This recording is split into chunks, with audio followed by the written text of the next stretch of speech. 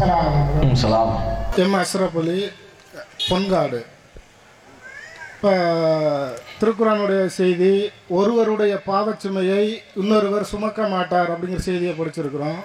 இப்போ அந்த அடிப்படையில் சிறுக்கு வைக்கக்கூடிய இமாம்கள் தொழக்கூடிய நிலையில் அவர்களை பின்தொடருவது கூடாது அப்படிங்கிற ஒரு அறிவிப்பில் நம்ம பின்பற்றிக்கிட்டு இருக்கோம். இதுக்கும் இந்த முன் சொன்ன செய்திக்கும் முரண்படுற மாதிரி இருக்க, இதற்கு உண்டான விளக்கத்தை சொல்லுங்கள். சரி, அதாவது சகோதரர் என்ன கேட்குறாருன்னா, ஒருவருடைய பாவச்சுமையை இன்னொருவர் சுமக்க முடியாது. வலா தஸிரு வாஸிரத்தும் விஸ்ர உக்ரா, ஒருவரின் பாவச்சுமையை இன்னொருவர் சுமக்க மாட்டார் அப்படின்னு குர்ஆன் சொல்லுது. ஆனால் இணை கற்பிக்கிற இமாம், ஒரு இமாம் பள்ளிவாசலில் தொழுவிக்கிற ஒரு இமாம் இணை கற்பிக்கிறார்னா அவருக்கு பின்னால் நின்று தொழக்கூடாதுன்னு சொல்கிறீங்க. அதையும் குர்ஆன் தான் சொல்லுதுங்கிறீங்க. அப்போ அந்த அடிப்படையில் இணை கற்பிக்கிற இமாமுக்கு பின்னால் நின்று நம்ம தொழக்கூடாது அப்படின்னா அவர் தானே இணை கற்பிக்கிறாரு, நம்மளா இணை கற்பிச்சோம்? அவர் இணை கற்பிக்கிறார் என்றால் அது அவரை சார்ந்தது. அதை குர்ஆன் தெளிவாக சொல்லிவிட்டதே, ஒருவர் செய்த பாவச்சுமையை இன்னொருவர் சுமக்க மாட்டார்னு சொல்லிவிட்டதே. அப்பயே நம்ம அந்த இமாமை பின்பற்றக்கூடாது, அந்த இமாமை நம்மையே புறக்கணிக்கணும். இணை கற்பிக்கிற இமாமை பின்பற்றி தொழுதால் என்ன? அவர் அந்த இணை கற்பிப்பை செஞ்ச, நம்மளா செஞ்ச, நாம செய்யவில்லை. அவர் அந்த தவறை செய்தார். அவர் அந்த தவறை செய்தார்னா நம்மையே அவரை புறக்கணிக்கணுங்கிறது தான் இந்த கேள்வியினுடைய அடிப்படை. இஸ்லாத்தை நம்ம எப்படி அணுகணும்னா, ஏதாவது ஒரு வசனத்தை மாத்திரம் வைத்துக்கொண்டு நம்ம முடிவெடுக்கக்கூடாது. குர்ஆன் சொல்லக்கூடிய அனைத்தையும் ஒருங்கிணைத்து தான் நம்ம அதுக்கு முரண் இல்லாத வகையில் நம்முடைய செயல்பாட்டை நம்ம அமைச்சுக்கணும். இப்போ ஒருவர் பாவச்சுமையை இன்னொருவர் சுமக்க மாட்டார் என்பது இஸ்லாம் நமக்கு சொல்லித்தரக்கூடிய அடிப்படை தான். இந்த அடிப்படையை எங்கெல்லாம் மார்க்கம் நமக்கு பொருத்துகிறதோ அந்த இடங்கள்ல தான் நம்ம பொருத்தணும். இந்த வசனமே நமக்கு எந்த அடிப்படையில் சொல்லித்தரப்படுகிறது, எந்தெந்த இடங்களில் பொருத்தக்கூடிய அடிப்படையில் இந்த வசனம் நமக்கு சொல்லித்தரப்படுகிறது அப்படின்னா, நாம விரும்பி செய்யக்கூடிய குற்றங்களுக்கெல்லாம் அவர் செய்யற பாவம் நம்ம எப்படி குற்றவாளி ஆகும், அவர் செய்யற பாவத்துக்கு நம்ம எப்படி பாவாளியாக ஆகும் அப்படிங்கிற கேட்கறதுக்கு இந்த வசனம் சொல்லப்படலை. நாம நம்முடைய ஒவ்வொரு செயல்பாட்டையும் தகுந்த கவனத்தோட அல்லாஹ்வுடைய எச்சரிக்கையை கவனத்தில் கொண்டுதான் நம்ம செயல்படணும்.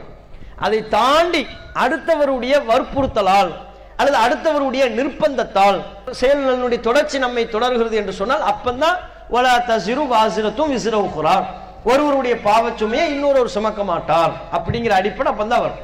இப்போ உதாரணமா, இப்ப தந்தை என்ன செய்யறாரு, வட்டி அடிப்படையில் பொருளீட்டுகிறார், ஹராமான அடிப்படையில் சம்பாத்தியம் பண்றார் தந்தை. அவருக்கு அது ஹராம், சம்பாத்தியம் ஹராமா போயிடுச்சு. இப்ப அவர் அந்த ஹராமான சம்பாத்தியத்திலிருந்து மனைவிக்கு ஒரு ட்ரெஸ் வாங்கி கொடுக்குறாரு, பிள்ளைக்கு ஒரு சாக்லேட் வாங்கி கொடுக்குறாரு. இப்ப பிள்ளைக்கு சாக்லேட் வாங்கி கொடுத்தாருல அந்த சாக்லேட் ஹராமா போகுமானா ஆகாது. ஏன்? அந்த புள்ள அந்த வட்டியில ஈடுபடலை, அவங்க மனைவி அந்த வட்டியில ஈடுபடவில்லை. வட்டியில் ஈடுபட்டது யாரு தான்? தந்தை தான் ஈடுபட்டார். அவர் தான் வட்டி அடிப்படையில் சம்பாத்தியத்தில் ஈடுபட்டார். அதனால் அவரைத்தான் அந்த குற்றம் சார்மை தவிர தந்தை தன் மகனுக்கு பொருள் செலவினம் செய்வது என்பது கடமை. தன் பிள்ளைகளுக்கு உணவு வாங்கி கொடுக்கணும், தன் மனைவி மக்களுக்கு உடைகள் வாங்கி கொடுக்கணும், அது அவருடைய கடமையை சார்ந்தது.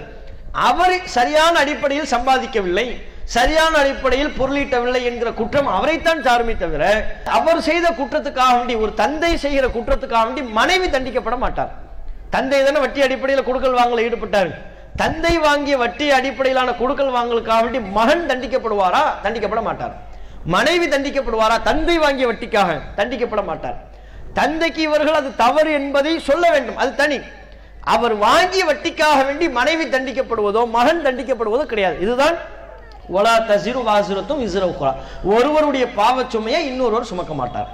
அதே மாதிரி தான் இப்போ பள்ளிவாசல் இமாம் இணை கற்பிக்கிறார் அப்படின்னா, அவர் இணை கற்பிக்கிற காரணத்துக்காக வேண்டி அவரை பின்பற்றி தொழுகிற மக்களை எல்லாம் அல்லாஹ் இணை கற்பித்தார்கள் என்கிற குற்றத்தில் சேர்ப்பானா? அந்த குற்றத்தில் சேர்க்க மாட்டான். ஒருவருடைய பாவச்சுமையை இன்னொருவர் சுமக்க மாட்டார் தான். பள்ளிவாசல்ல உள்ள ஒரு இமாம் இணை கற்பிக்கிறார் என்றால் அந்த இணை கற்பிப்புக்காக வேண்டி உலகத்தில் உள்ள எல்லாரையுமே அல்லாஹ் நரகத்தில் தூக்கி போடுவார். அவரை பின்பற்றி தொழுகிற எல்லா மக்களும் இணை கற்பிப்புக்கு என்ன குற்றம்? ஒருவர் அல்லாஹ்வுக்கு இணை கற்பித்து விட்டால் என்றால் அவருக்கு அல்லாஹ் வழங்கக்கூடிய தண்டனை என்பது நரகம்.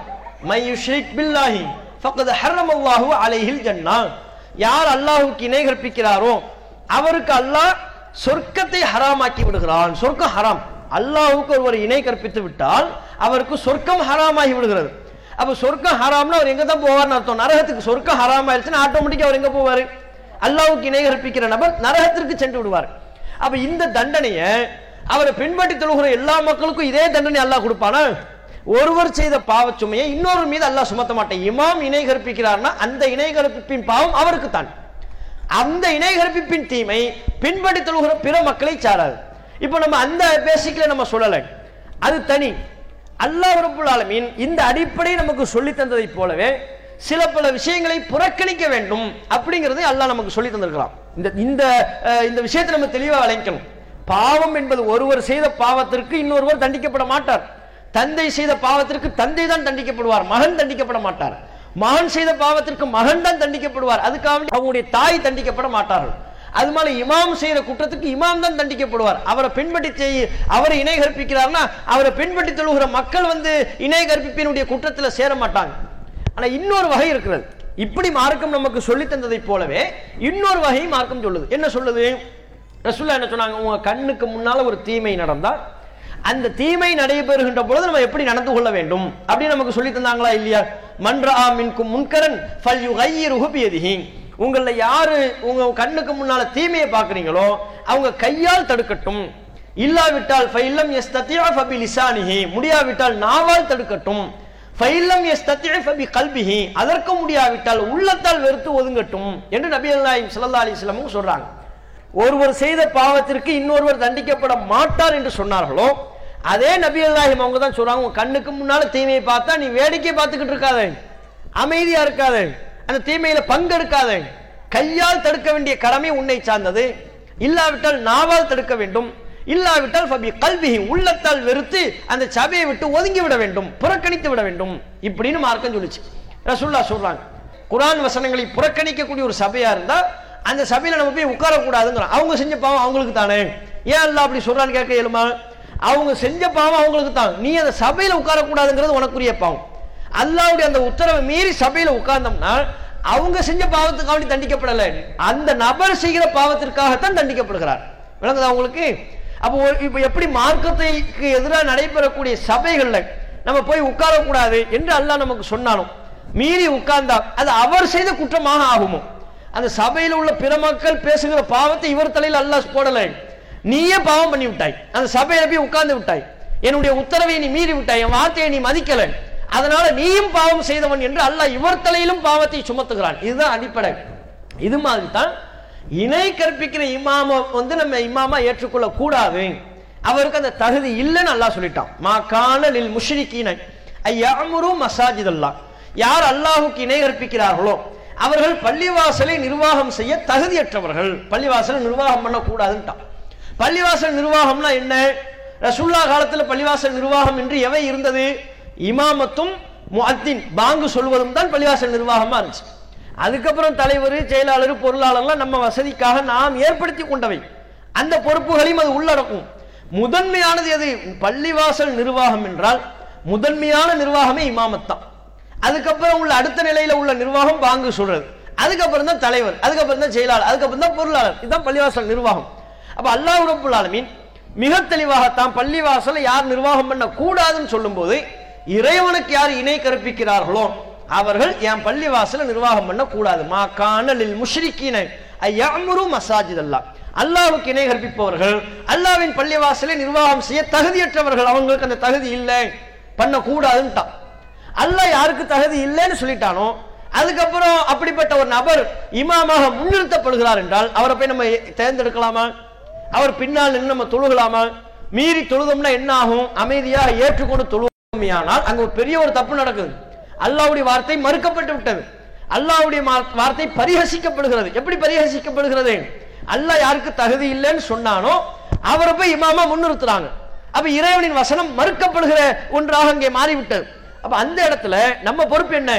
யாருக்கு அல்லாஹ் தகுதி இல்லைன்னு சொன்னாலும் அவருக்கு தகுதி இல்லை என்பதை நிலைநாட்டுவது நம்ம பொறுப்பு. அவர் புறக்கணிச்சது, அந்த இமாமை பின்பற்றி தொழக்கூடாது, அந்த இமாமை இமாமாக ஏற்றுக்கொள்ளக்கூடாது, தொழுவிக்கிற இமாமாக ஏற்றுக்கொள்ளக்கூடாது. அப்படி அதை மீறி நம்ம போய் ஏற்றுக்கொள்வோமே ஆனால் அல்லாஹ் சொன்னதை நம்ம மதிக்கல. அல்லாஹ் என்ன சொன்னா? யாருக்கு தகுதி இல்லைன்னு சொன்னானோ நீ என்ன சொல்றது? அதுல எங்க இமாமுக்கு தகுதி இருக்கு, இவர் இதான் இமாமத்து பண்ணுவாருங்கிற ஒரு நிலையாக மாறிவிடும். அதனாலதான் இணை கற்பிக்கிற இமாமத்து செய்வாரையானால் அவரை பின்பற்றி தொழக்கூடாது அப்படிங்கிறத சொல்றோம். அப்ப இதை மீறி ஒருவர் செய்வாரையானால் இமாமு செஞ்ச இணை வைப்புக்காக இவர் தண்டிக்கப்பட போறது இல்லை. அல்லாஹ் ஒரு உத்தரவு சொன்னான்ல, என் பள்ளிவாசல நிர்வாகம் பண்றவரை இணை கற்பிக்க கூடாது, இணை கற்பிக்கிற நபர் என் பள்ளிவாசல நிர்வாகம் என்ற தகுதி இழந்து விட்டார் என்று அல்லாஹ் சொல்ற அந்த உத்தரவை அவர் கட்டுப்படல, அந்த உத்தரவை மீறி விட்டார் என்கிற குற்றம் அவரை பின்பற்றியவர்களுக்கு வரும். இமாம் செஞ்ச இணைப்பின் தீமை அவருக்கு வராது. அல்லாஹ்வுடைய உத்தரவை அவமதிச்சிட்டாரு, அல்லாஹ் யாருக்கு தகுதி இல்லைன்னு சொன்னானோ அவருக்கு இவர் தகுதியை கொடுத்து விட்டார் என்கிற குற்றம் வரத்தான் செய்யும். அதனால தான் நம்ம இணை கற்பிக்கிற இமாம்களுக்கு பின்னால் என்று தொழக்கூடாதுன்னு சொல்றோம். இஸ்லாம் மற்றும் சமுதாய செய்திகளை அறிந்து கொள்ள தமிழ்நாடு தௌஹீத் ஜமாஅத் யூடியூப் பக்கத்தை உடனடியாக சப்ஸ்கிரைப் செய்து கொள்ளுங்கள். மேலும் பெல் பட்டனையும் கிளிக் செய்து கொள்ளுங்கள்.